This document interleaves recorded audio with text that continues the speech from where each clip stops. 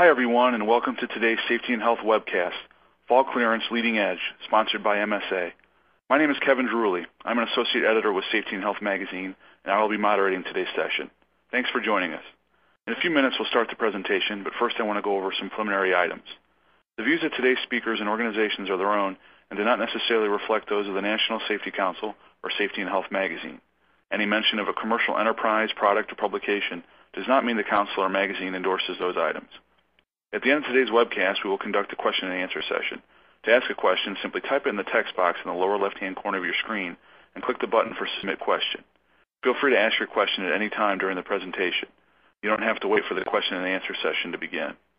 We'll try to answer as many questions as possible, but because of the large number of participants today, we might not get to every question. Any unanswered questions will be forwarded along to today's speakers. For basic troubleshooting information, click the Help button located on your screen. At the end of the webcast, you will be asked to complete a brief evaluation survey. I will let you know more about that after the presentation. This webcast is archived, so you can access it after today's live event. To view this webcast and all of our past webcasts, go to safetyandhealthmagazine.com/events. With that, let's go ahead and get started. Our speaker today will be Chris Irwin, ASHM, a global training instructor and safety program developer with MSA. Chris has worked to develop both fall protection and confined space entry training programs for the company and within the field of health and safety since 2008. And then one final note before we begin, please be aware during the course of the presentation that Chris will alert you to a video and handouts that can be found in the resources widget.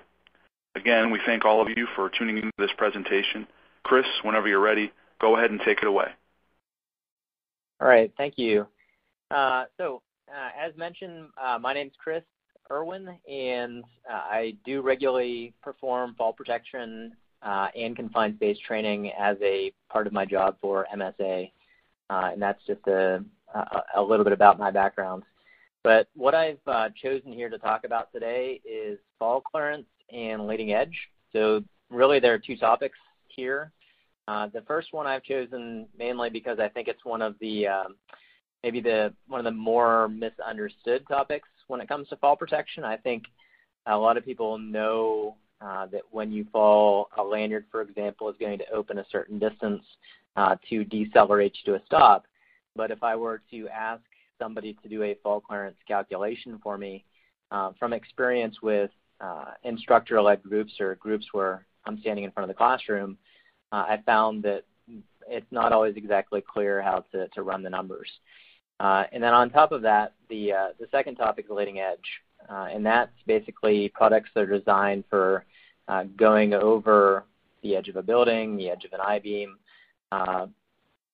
It's definitely a large or a very important topic, I think, in this field.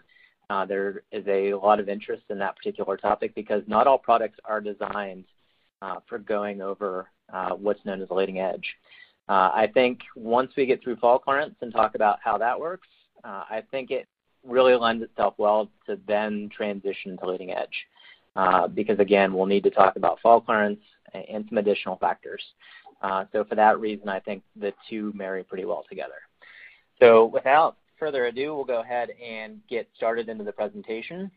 I'd like to point out that we are just talking about a really small snippet of what I would typically talk about in a longer fall protection course. Typically, we would get into things such as how strong does your anchor need to be, how do you properly attach to it, a lot of those conversations about anchored strength and proper connection. Another area we get into in a typical fall protection course would be body wear, talking about how the full body harness is supposed to be donned, tips for wearing it correctly, harness capacities, all those things. We're skipping right over each one of those topics today to talk about the connecting device, and that is going to include energy-absorbing lanyards and self-retracting lifelines. All of the numbers that we're talking in this particular presentation are going to relate mainly to the C part of the ABCs that we would normally talk about. So with that, we'll get into the first topic, which is lanyards, and it's going to be we'll be talking about fall clearance with lanyards. So I would assume that a lot of the people that are on this call have some background on the different types of fall protection lanyards that are available. Here I just have a couple of photographs of a couple different styles that are out there, one being what's called the pack style, and another that I might refer to as a bungee style. In both cases, you have a fixed length of line where one end will attach to the user's harness and the other end attaches to the anchorage point or to an anchorage connector. If a fall occurs with the pack style, the pack will open up at impact or as the user falls into the system and their lanyard becomes straight, decelerating them to a stop. With the bungee style, there is a cord in the center of the device that stretches to bring the person to a stop. So with that, there are a couple of topics that I'd like to quickly mention. So first is just how these devices operate. What I always tell my students, and I try to demonstrate by visually showing if I have a group in front of me, is that there are two parts to a fall. And I think you might not know the terminologies, but I think these are pretty straightforward concepts. So if you imagine a worker is standing on a work platform and they're quote-unquote tied off and they fall, there's going to be a point in that fall where they're free falling, where their line is not taut yet, it's not catching them. Free fall is the first part of the fall where the worker is accelerating. Then once the lanyard catches, then the energy absorber is going to start to operate. And that's basically where we have what's called tear tape in the case of the pack style lanyard, or the line in the middle of the bungee style that stretches. And basically it'll go a certain distance to bring you to a stop. I want to throw out the first couple numbers of this presentation today. The first thing that you need to know is when it comes to free fall, the law limits max free fall to no more than 6 feet, which initially makes sense when we consider that a typical lanyard is 6 feet in length. Then once you hit the end of the line and it starts to slow you down, when you hit into deceleration distance and the energy absorber begins to act, the max deceleration distance with most lanyards is going to be 4 feet. So you'll have 6 foot of free fall followed by 4 feet of deceleration distance. Those numbers will be necessary to help us understand the fall clearance scenario that I'm going to talk about. So one of the things that I included with this presentation in the resources link, and I don't know if everybody's had a chance to go in there and take a look to see what documents are in there, but one of the things that's in there is a number of activities on fall clearance. If you did not get in there and pull those out, that's fine. I'm going to try to walk through those activities just using the slideshow. But I'm going to kind of describe some of the questions that are in there. And it is a resource that if you've got it printed out, you can fill it out as we go. I also included the answer sheet. So if you just want to listen and try to follow me, then you can use the answer sheet after the presentation. So the first scenario that I have up is a fall clearance one using what we call a white label 6 foot lanyard. In this particular case, we have a worker who's 6 feet tall, and we'll use the picture on the slide to try to imagine this scenario. We have a worker that's 6 feet tall, and they're standing on a surface that's 14 feet off the ground. So in this case, if we envision the pictogram we're looking at here, we'll say that they're standing 14 feet off the ground. They're a 6 foot tall worker. We're going to assume their anchorage point, which we can see here, is above them. So we're working with at least 20 feet between the anchorage point and the ground. And my question in the scenario is, if there are no obstructions below this worker and they're using the lanyard that I've described, how much clearance do they need to have available? Will they hit? Will they not? So I'd like you to just kind of look at this picture using what I've described so far and see if you can do in your head a quick calculation to determine whether or not this person has the correct clearance. So if we look at the letters in this very basic diagram, I'll run through specifically what we are going to consider. And again, this is laid out a little bit more in the handout. Again, I'll walk through it here, but just know that the answers that I'm giving are also in this handout, in the answer sheet that comes with it. So the very first thing that always needs to be considered when doing fall clearance with a lanyard is how much clearance is available. So in this case, we'll say that the bottom of the slide is the ground. There are no obstructions. So I mentioned previously that we have approximately 20 feet between the anchor and the ground. That's the space available. So the next question is, how much space will the system require? How much space will the lanyard require if this person falls? That's where the letters in this diagram come in. So letter A, I always ask what letter A stands for or what the number should be that goes in there. I'll just give the quick answer. It's not going to be free fall. It's the length of the lanyard. So if we measure the length of a normal shock-absorbing lanyard, it's typically going to be 6 feet. So beside A, that's the number that I would put there. If we look at B, you can see this hopefully in the picture. That's where the energy absorber started to open up. As I mentioned previously, with most lanyards, the deceleration, the distance this will open up in the case of a fall, is no more than 4 feet. C is accounting for the height of the worker. So in this particular case, I realize that all workers are different heights, but we typically use 6 feet as the height of the average worker. And then there's a D also on my worksheet that I didn't account for, but or I should say the picture doesn't account for, but it's very important, and that's what we call safety margin. So we typically add some extra distance between the worker's feet and the ground to make sure if we do make any small errors in calculations or add incorrectly by a foot, they're still not going to hit. The typical number that we put in for safety margin is 3 feet. So if we add A of 6 plus B of 4 plus C of 6 and D of 3 feet, that should give us a total of 19 feet. So I said previously that from the ground to the anchorage point, 20 feet was available. And I'm saying now that the system requires 19 feet. If the system only requires 19, but we have 20 available, that tells us the worker has space to fall and they're not going to hit. Then the second question that I have on here is how much force will the worker feel in this scenario? And that's something that definitely is easier to do if you have a lanyard in front of you that's available to look at. On the worksheet, I do have a picture of a label that comes on, again, a standard lanyard. And it's giving you some data that I've already mentioned, which is it's designed for no more than 6 foot of free fall. That's a big number that you'll see that will be on most lanyards. I want to be clear, you should always read the label and make sure that the numbers aren't different than what I'm saying. And then on top of that, it's going to give you an average arresting force. When properly used, a normal white label lanyard of the sort that I'm describing will subject the user to a force of about 900 pounds. And maybe that doesn't mean anything to you. Essentially, in a fall, OSHA states that fall forces must be kept at less than 1,800 pounds.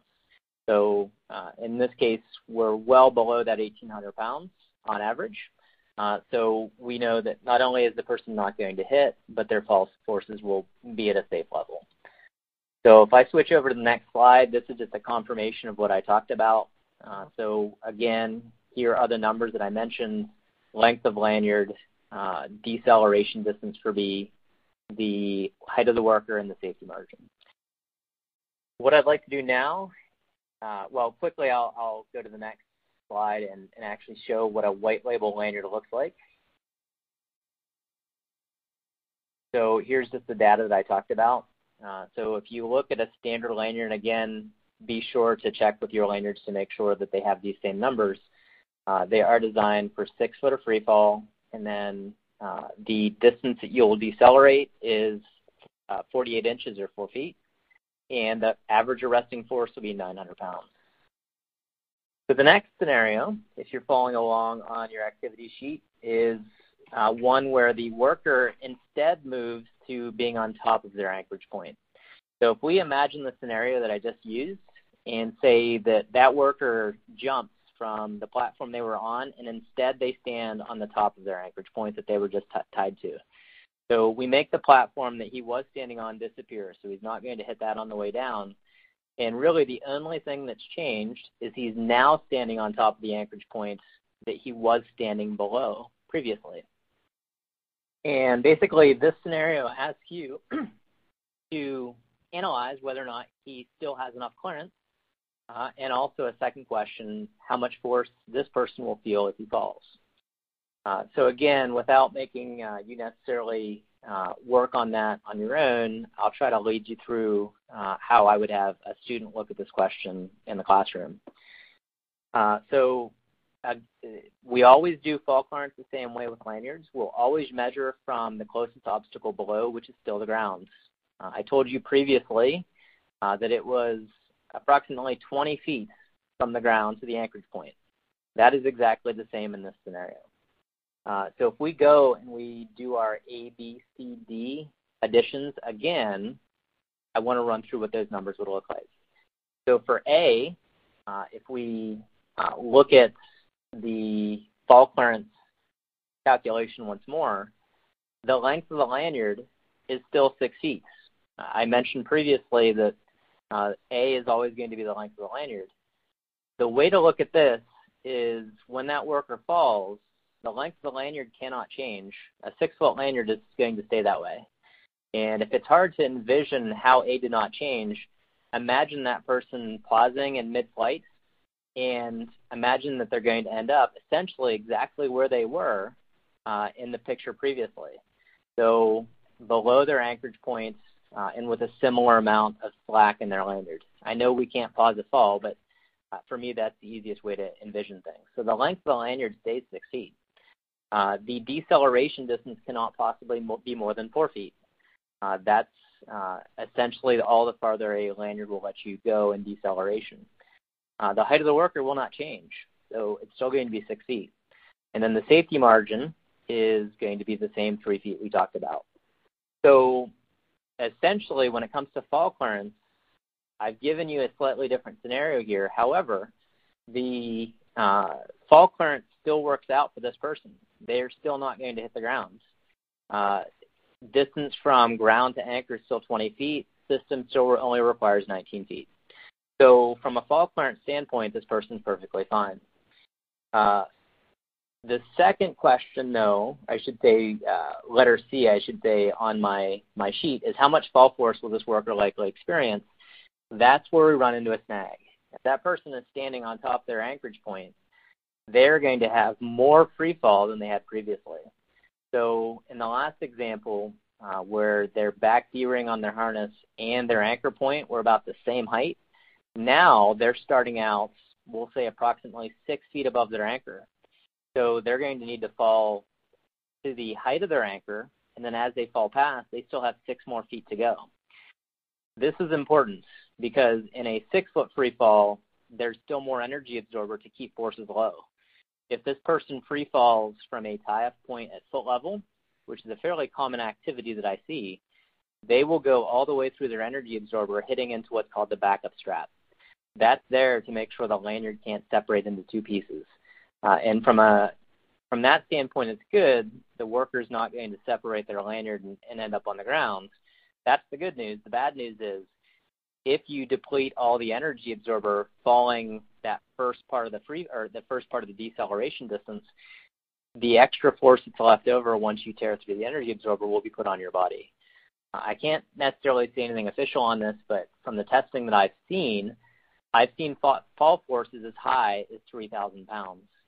So in other words, they'll feel 900 pounds as the energy absorber works, but at the point where they rip through the end of it and hit in the back strap, the force will spike, and we will be looking at a significantly high fall force on that person's body.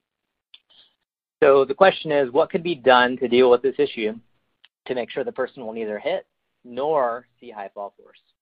And essentially the answer to that question has to do with a special type of a lanyard that not a lot of people are aware of. I know some people have seen these, not necessarily, I would say the majority of my students have not.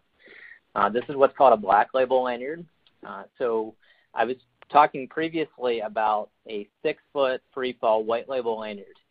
That is a specification from the American National Standards Institute. ANSI puts out test criteria for fall protection equipment that companies like mine manufacture. And for standard lanyards, they state that a white label lanyard is going to most likely be the most common that's out there. They don't really necessarily make the statement that one type of lanyard is more correct than another. But what they do say is if we have situations of extended free fall, just like this that I'm describing here, this is the correct lanyard. So essentially, this is a 6-foot lanyard. It's no longer than the one I just described. From end to end, it's the same length. The difference is this is allowed for foot-level tie-off. And it's very clear on the label stating that this is a 12-foot free-fall lanyard. How it's going to operate is very, very, very similar to what we saw previously, but there are some different numbers. So with a foot-level tie-off or 12-footer free-fall, we will be looking at an average arresting force of 1,350 pounds. And then as that energy absorber does its job, it's going to ensure that even with that extended free fall, that person will not decelerate more than 60 inches or 5 feet. So our deceleration distance changes just a little bit. If we take this back to the scenario where the worker was tied off and standing at foot level, I can tell you from a fall clearance standpoint, they'll be okay with this lanyard because they had 20 feet available, and their lanyard their fall arrest system requires 20 feet. In fact, they've got 3 feet of safety margin below their feet, so they're still going to be hanging above the downs. So from a fall clearance standpoint, they're good. And from a fall force standpoint, they're also less than 1,800 pounds, which is what the law requires. So I think with this particular one, I disguised a fall clearance question, I should say a fall force question in a fall clearance scenario. And it's something that I definitely want to bring people's attention to. It's very important to understand. All right, transitioning over, there is a different type of connecting device that's out there that's known as a self-retracting lifeline. These go by many names: yo-yos, blocks, SRLs, retractables. We don't necessarily need to get into all those names right now. But there are basically two types that I'd like to mention. There is what's called the self-retracting lifeline and the PFL. And the simplest way to differentiate between the two is an SRL is a bigger device. It's meant to be hung over, as we see in this particular photograph to the right, and we pull the end of the line down to the worker. The smaller device is called the PFL. That stands for personal fall limiter. Here, that actually means that you wear the housing ends, the part that has the line coiled up on the inside, on the ends that the worker's on. And it's personal because you can carry it around with you. So in one case, the big housing has enough line in it that we wouldn't want to wear it on our back, or we wouldn't want to wear the end that has the line in on our back. In the other case, it's a smaller device where that won't be an issue. So I just want to quickly differentiate between those. But essentially, the way these work is they're kind of like a seatbelt in a car. So whichever end you're correctly attached to, if you fall, when the line pulls out quickly, these small fingers inside the housing, which are called pawls, flip out, they lock off, and much like a seatbelt, the device quickly locks off. The major benefit of one of these over a lanyard is they stop a fall much more quickly. So with a lanyard, we talked about possibly going 6 feet in free fall before it even begins to catch you. If you have a high anchorage point with one of these, a lot of times they'll lock off within a matter of inches to catch you. And that's definitely something, if you can ever see a test where these things are demonstrated, I think it's something that really helps you see the benefits of one of these devices over for example, a lanyard. The third scenario that I have in the handout that we passed out, or that's in, I should say, in the resources link, is a fall clearance scenario with SRLs. And since we covered this with lanyards, it's important to cover it here as well to kind of show you a small difference. So very similar way of approaching this as we did with the last scenario. Again, if we were in a class where you were my students, I would probably have you try to work through this on your own to see what you came out with, but I'll lead you through it to describe the process. Step one is, again, determine what the available clearance is. This is going to be the major difference between lanyards and SRLs. So in this case, I'm actually going to measure from the ground or closest obstacle to the work surface. I'm not actually measuring to the anchorage point this time. I'm just going to measure to the worker's feet. So for my example, I said that the worker is standing 10 feet off the ground. So that's just a number that's been made up. We could throw in any number from any of your work locations. as that example number, but we're going to use 10 feet for my example. So we'll say he has 10 feet of distance below him. And the question is, if he falls, is he going to hit? Well, in this particular case, the first question might be, why are we not measuring from ground to anchor to see how much space is available? And the answer is, we often don't know the length of an SRL. So if I've got a 30-foot SRL, as I walk around below it, I will extract line will get pulled back in as I move around. So unlike a 6-foot lanyard, we don't know the length of an SRL at all times. So in this particular case, if we measure from the work surface to the ground, we can eliminate calculating for the length of the SRL, something that we're not going to know. Once we've done that, fault clearance is very easy with an SRL. So in my scenario, I ask you to please calculate the clearance. And essentially, it only asks for 2 letters, A and B. The first one is what's known as the maximum arrest distance. And for most SRLs, they're going to fall into one of two classes. So I talked about with lanyards, you have white label and black label. With this, you have Class A and Class B. It's 2 styles of SRL that have different operating characteristics for how quickly they stop the fall. So for maximum arrest distance, if we're talking about a Class A SRL, and I'll bring up a slide on this shortly, we're talking about a total stopping distance of 2 feet.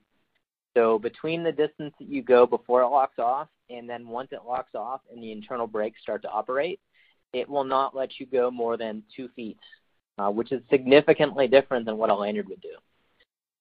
So in this particular case, we weren't using a Class A. We were actually using what's called a Class B, which is definitely the more prevalent of the SRLs that are out there. And it has a total stopping distance of 4.5 feet. When I say Class A and Class B, I should back up and say, again, that's an ANSI designation. That's not an MSA thing. So it's going to need to fall into one of those 2 categories, regardless of who manufactures it. So we'll say that we're using a Class B, which has a total stopping distance of 4.5 feet. And then again, safety margin is exactly the same as what we said before. So we'll just plug in that 3 feet number that we talked about. So if I go over to the next slide showing all the numbers in there, I mentioned in my scenario that we had between the ground and the work surface 10 feet. And that's what we have available. The question is, how much does the system require? Well, if we're using a Class B SRL, then my maximum arrest distance is going to be 4.5 feet, and my safety margin is 3 feet for a total of 7.5 feet. The system only requires 7.5. I have 10 available, so again, I'm not going to hit. A lot of times in class, I'll get questions on, what if we're only 5 or 6 feet off the ground? How do we make that work? Bottom line is with a lanyard, it's going to be very, very hard. On the other hand, if I were to switch, for example, maximum arrest distance, in this case of 4.5 to a Class A 2-foot max arrest distance, and add that to my safety margin of 3 feet, now we only require 5 feet total, and we can accommodate in a lot of situations. The bottom line is with an anchorage point located above the worker, we have a very good situation, or a much better situation, where it's more likely that we're going to be able to meet our fault clearance numbers. I did want to bring up, again, as we talked about white and black label, I do want to show the operating characteristics of the 2 types of self-retracting lifelines and PFLs. So within this category of the big units and the small ones, they're all going to be either Class A or Class B. With a Class A SRL, they do stop you very fast. Total stopping distance of no more than 24 inches, 2 feet. You'll see the force is a little bit higher. It's 1,350 pounds.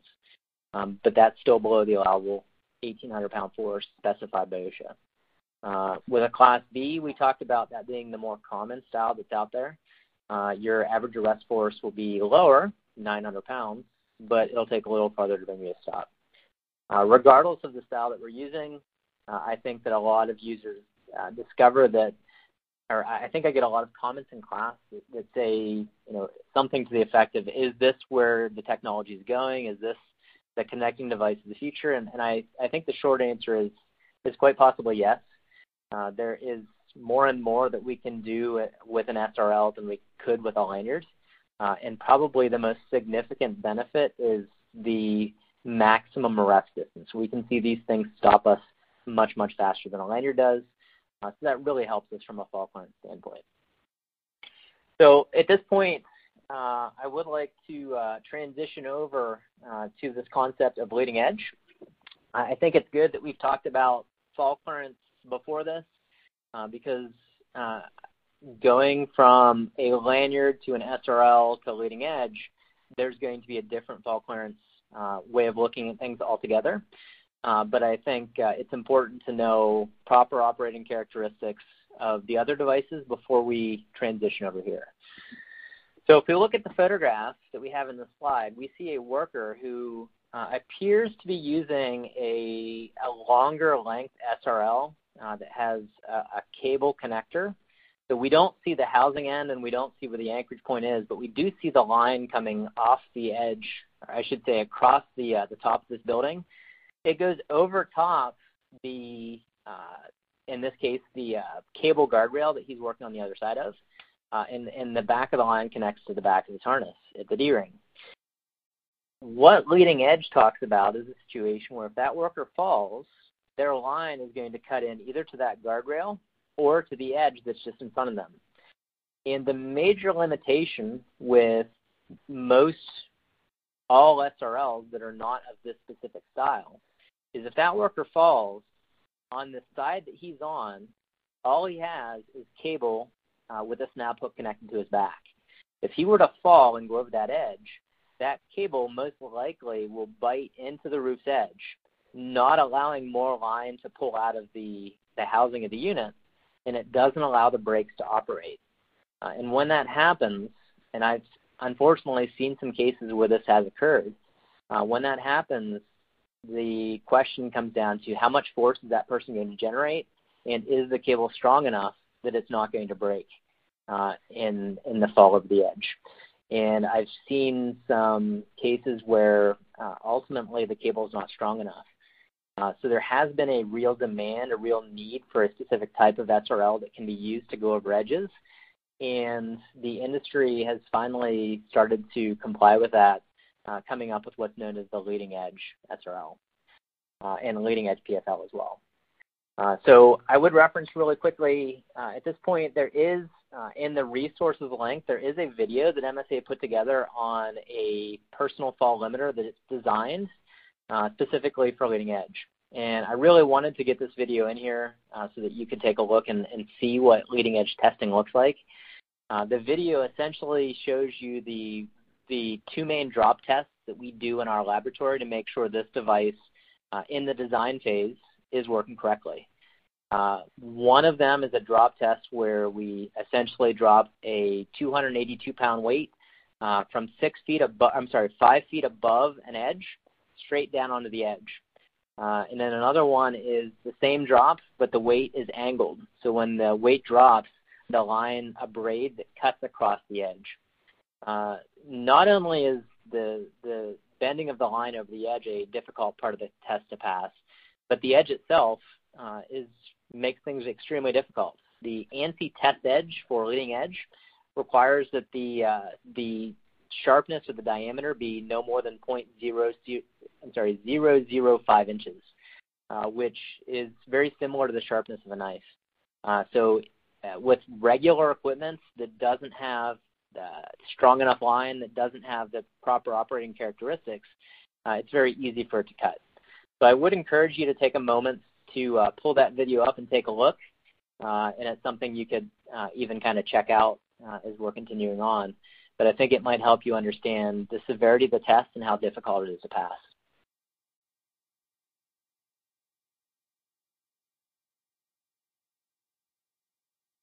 So I would like to mention, as you're doing that, there is a small discussion point that often comes up when it comes to leading edge that is important to talk about, and that's the name itself, leading edge. And essentially what's happened here is if we back way up, the original term leading edge comes from OSHA. So OSHA originally came up with this terminology talking about a very specific type of work. And the OSHA definition of what leading edge is given here, and there's an example of an activity where a leading edge could possibly be applied on the slide. And essentially, in OSHA's definition or OSHA terminology, this means an unprotected side and edge of floor, roof, or formwork for a floor or other walking surface, which changes location as additional floor, roof, decking, or formwork sections are placed, formed, or constructed. So imagine a roof deck or in this case we see wood paneling that's being put down and perhaps a residential type construction. But as that worker lays the floor down, the roof down, whatever that's going to be, their fall zone is constantly changing. So if you can imagine them putting down the panels and moving around, the zone where they could fall is constantly changing. Leading edge work in OSHA terms is something that's very, very specific. There are only certain types of workers that would probably do this type of work. Most edges that a person is going to work on are finished. In other words, we're not laying paneling, we're not laying something down that keeps changing as we put more of the floor down. What happens was I think people seized on this term and they started using it for all edges. So imagine if you've got a rooftop that's finished, there's no construction of the roof taking place, it's already done, and that worker's moving around near the edge of the roof. In OSHA terminology, that would be called an unprotected edge. But I think a lot of people have just started to call that a leading edge. So I want to make this distinction because OSHA does talk about leading edge. When I talk about the concepts, we're talking about equipment that's designed to bend over an edge. So when I talk about leading edge, it's not the OSHA definition. We're talking about the ANSI definition. This is equipment that's designed to go over edges similar to what we looked at in that photograph previously, where I said the line could basically separate. If we look at this device, this is an example of MSA technology that is designed for going over edges. This is what's called the V-edge. And it's a normal self-protracting lifeline in the sense that there's a line wrapped around a drum on the inside of the housing. The main difference that I'll draw your attention to is the black piece on the end of the line. That's going to be the end that's attached near the worker, and if they fall over the edge, what is in that black casing is an energy absorber. If that line bites into the edge when they fall over, the energy absorber will deploy, limiting the amount of force that's going to be put on that line, keeping it to a force that will not cut it in two. This is a leading edge designed and tested unit that is designed to be able to be able to pass the type of a test that I talked about previously, which is a 5-foot drop over an edge that has a diameter of 0.005 inches. Imagine something that's pretty close to a knife's edge. If you put your finger on it and run across, you could possibly cut yourself. So when we talk about leading edge, we're talking about equipment that meets the SRL LE designation. So if you look at the tag, that's what you're looking for. A lot of times, once you verified that it's an SRL LE, you're going to notice that energy absorber on the end. I want to caution against just seeing an energy absorber and assuming it's correct for this. You need to make sure you read the tag and it has it on there. There is another term that often comes up, and that's sharp edge. So leading edge versus sharp edge. Sharp edge is something that is very briefly mentioned in ANSI, but it's essentially not defined when it comes to its sharpness. Basically, when we're talking about a leading edge, if it's falling over a roof, we could be talking about something that's relatively dull. But a lot of times we might be talking about something that has kind of a filed off sharp edge to it. When we talk about leading edge, it encompasses this concept of sharp edge. In the leading edge test, it specifies that we got a drop test over something that has the diameter of 0.005 inches. So sharp edge is something that's contained within this concept of leading edge, but essentially just because it comes up when talking about this, we just need to know that leading edge is going to encompass not only the dull edge that we possibly could fall over, or something with a sharper edge up to that diameter that I've referenced several times. So And again, this is kind of talks about what we talked about. Anything that's going to be leading edge will also incorporate that sharp edge in it. So a couple things that we should mention when it comes to these devices. I talked about they do have some special characteristics where they can, where they're able to meet a drop over edges like this. First off, you've got a lot of times some type of energy absorber on the end of the line. I shouldn't say a lot of times. All devices I've seen have an energy absorber on the end. And it's part of the unit, so it's not a standalone. It's not something you attach to your SRL that you already have. It's built and designed with that energy absorber on there. And a lot of times it might also have a thicker line, a larger line. On this slide, I've also shown a few of the tests that ANC requires these things be tested to. The dynamic performance test is a straight down drop from 5 feet with a 282-pound weight. Dynamic strength is a test where after we do the drop test, we then pull on the line static strength is one where we pull on the line to 1,000 pounds to see if it still holds. It can't break after the test. And then dynamic strength is the one where we swing the weight from one side to the other, breaking the line of the edge. These devices are extremely robust. They can take extremely harsh conditions. So the last scenario is asking some questions about leading edge. So again, this is on the worksheet. And essentially in this case, we will try to zoom in on some of the things being shown in this scenario. If you have the handout printed, that would also be very useful. But the first question, or I should say the scenario says that this worker is 20 feet up from the ground, and there are no obstructions below him. And he could possibly fall at that edge. And the question is, again, is he okay from a fault clearance standpoint? If we look at our picture that we have here, we'll use that to answer our questions. So the first question is, what is being covered by the letter D in the pictogram?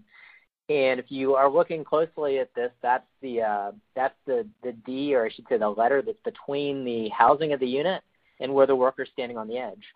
And this is going to be different from one unit to the next, so this is where knowing your equipment and how it operates is important.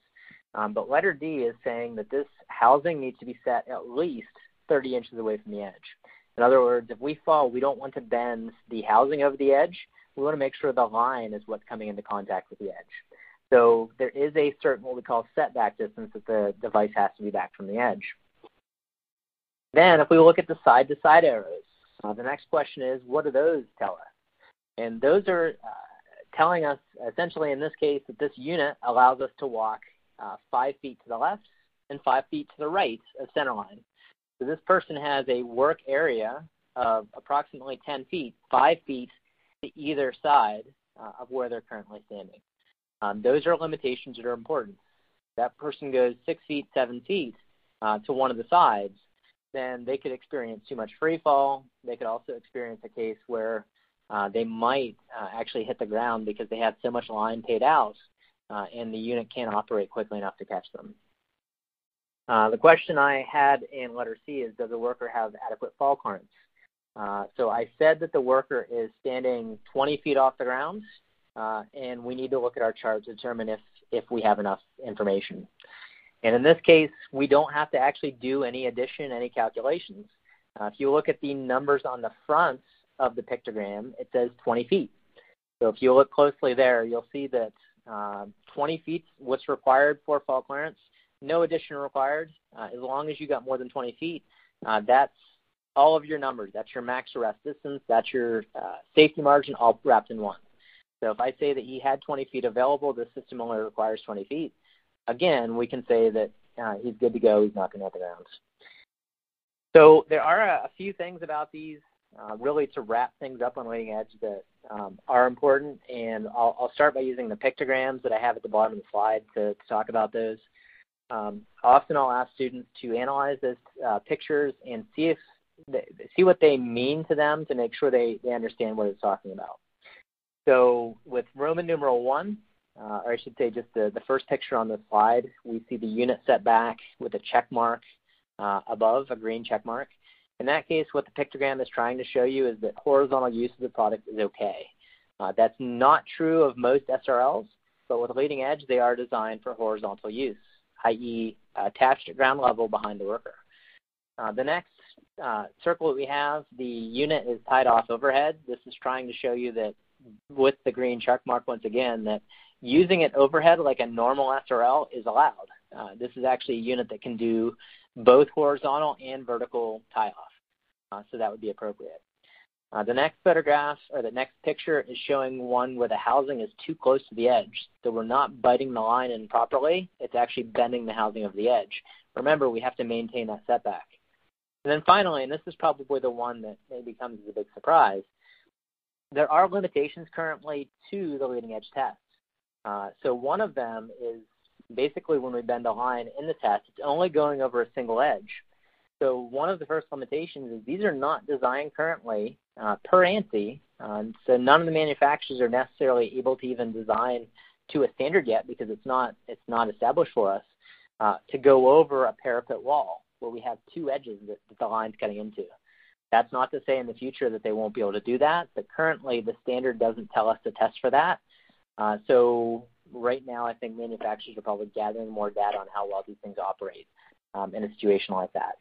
But that's currently, as you can see, not something that's permitted. All right, so some things, a few more things I'd like to say just kind of wrapping up with Leading Edge. The only required method for us distinguishing that you're looking at a Leading Edge product is on the label. So the very first thing that I'll state that's really important is don't assume by looking at it that you can tell if you've got a Leading Edge product or not. You need to read the label. The first thing that's going to be very clear on there is it's going to tell you whether or not this is a type SRL LE. That's really important.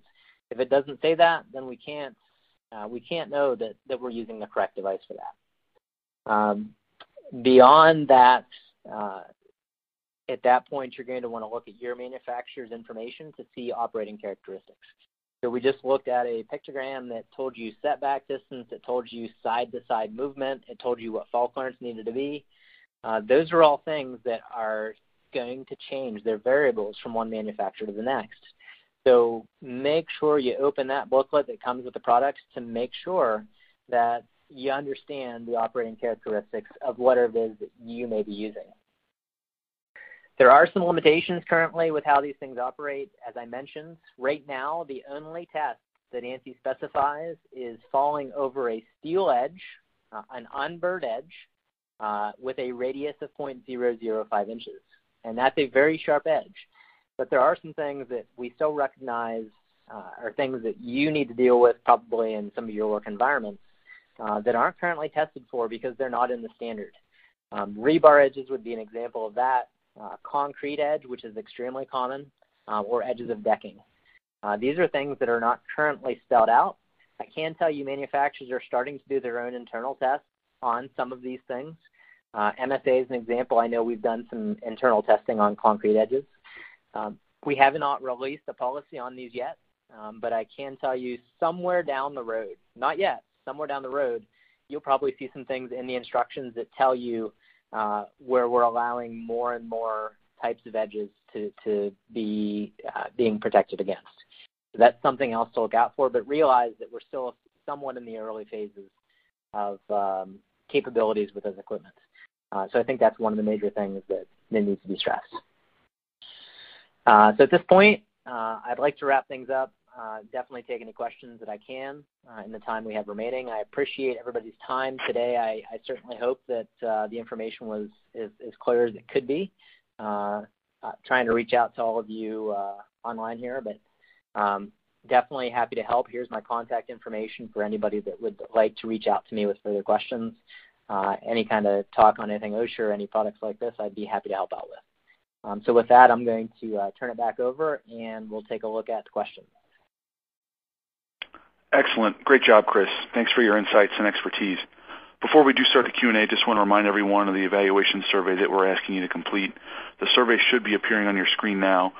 We appreciate your input because it'll help us improve future webcasts. If you don't see the evaluation survey on your screen, please turn off your pop-up blocker. You may also access the survey by clicking the survey button near the lower right part of your screen. And with that, we will get to some questions. First, can you expand on a Class A and B with LE technology? Does MSA sell an SRL Class A LE? All right. So we mentioned a lot of different numbers and styles of equipment today, and that's a very good question. So Class A and Class B is something that applies to normal SRLs. So a Class A, remember, has a total stopping distance of 24 inches, and a Class B has a stopping distance of 4.5 feet. At the end of the day, I did say that leading edge devices, in some cases, or at least in the example I showed, can be used traditionally. In other words, they can be used overhead. And in those cases, if you read the label, they're going to give you operating characteristics as to whether or not they fall in the Class A category or Class B category. So in the case of the one that I was showing you here, it was Class B. The deceleration distance was 4.5 feet. I don't know what is all on the market right now that is both leading edge and Class A. I can say that right now our products are going to fall into the category of Class B and leading edge. But just know that in theory, it could be leading edge and Class A or Class B. But if we're going to talk maximum arrest distance of Class A or Class B, that's in a situation where we're talking about where it's anchored overhead. If it's anchored at foot level, then we need to look at the clearance charts that were presented for foot level tie-off. Okay, next one. Next one asks, in what situation would fall restraint, such as a lanyard with a rope grab device, be acceptable for leading edge work? So that's one that's a little bit of a trickier question to answer. So a rope grab is basically an adjustable type of a trolley that runs on a rope back and forth. A lot of times they were originally designed for, again, vertical use, but I know they're a lot of times used for roofing type work. Essentially, fall restraint is something that doesn't allow the worker to get to the edge to fall in the first place. So imagine a dog on a leash. You can walk up to the edge, but you can't get over it. Fall restraint is always considered to be better than fall arrest if we can make it happen. Generally speaking, the most proper device for fall restraint is one that no matter what the worker does, tug and pull, move around, adjust things, it'll never let them get to the edge in the first place. So we're talking maybe a fixed length lanyard that won't let them get there in the first place. If we're using a rope grab, the worker could walk out to where they need, adjusting the rope grab to get to a point where they can't fall over the edge. So in theory, it's possible to set it up for fall restraint. My main issue with that, from a safety person's perspective, that's my background, is if we're relying on the worker to properly adjust and not let themselves have enough line to get over the edge, a lot of times they don't really like the lanyard pulling on their back. They might adjust it too far out to where they could fall off that edge, and it's no longer true restraint. So I've seen cases where I have definitely seen rope grabs being used for fall restraint. I've also seen regulations where it's prohibited to try to use something like that for fall restraint. I recently did some work in Washington State, and I believe it is there where they actually spelled out not being able to use this for fall restraint unless it was specifically designed by the manufacturer for that. But at the end of the day, if we can accomplish restraint, which is where the worker can't get to the edge, and know that the worker is not going to do something to jeopardize the situation and allow a fall that's not desired, restraint is always better than fall arrest. Another good question. Thank you. Next one, do conditions such as heat, cold, and wet conditions affect performance of the leading edge? So that's actually a really good question. From my review of the leading edge standard, I honestly have to go back and look. A lot of times with all equipment, whether it's a lanyard or an SRL, there are different types of conditioning tests where we'll put it in a freezer overnight to try to simulate conditions in Alaska, for example, or we'll dunk it in water and leave it in there for a certain period before doing the test to simulate very wet conditions. All of these products are going to have been tested in those types of situations. To my knowledge, those are applicable to the Class A and Class B designations. In other words, to the main SRL tests. I don't know, and I could be wrong on this, so I don't really want to emphatically say that this is the case. But I don't believe they have specific conditioning tests for leading edge, but I could be wrong on that. But I can tell you, if you have a leading edge product, it has been condition test as a normal SRL for times when you're using it for overhead use as a normal SRL would be used. So these things are going to have been condition tested. I can't necessarily speak to whether or not it's going to have happened in the leading edge test as well. Okay, our next one, there's an attendee who kind of describes a scenario and is asking for some input. It says that we require an SRL when operating a man lift with the intent to prevent the operator from popping out of the basket, noting that the anchorage is typically below feet or at waist level. Do you see any LE concerns with this application? So again, this is, when it comes to aerial lifts, we're talking about a topic that there are a lot of smaller points that I would need to make. But if we're talking, for example, an aerial boom lift where you've got a basket on the end with an articulating boom that could bounce you out if a fall occurs, there are a lot of people that like to argue that restraint is the way to go, so buy a fixed length lanyard so that you can't get over the edge. My personal opinion is that's very difficult to do.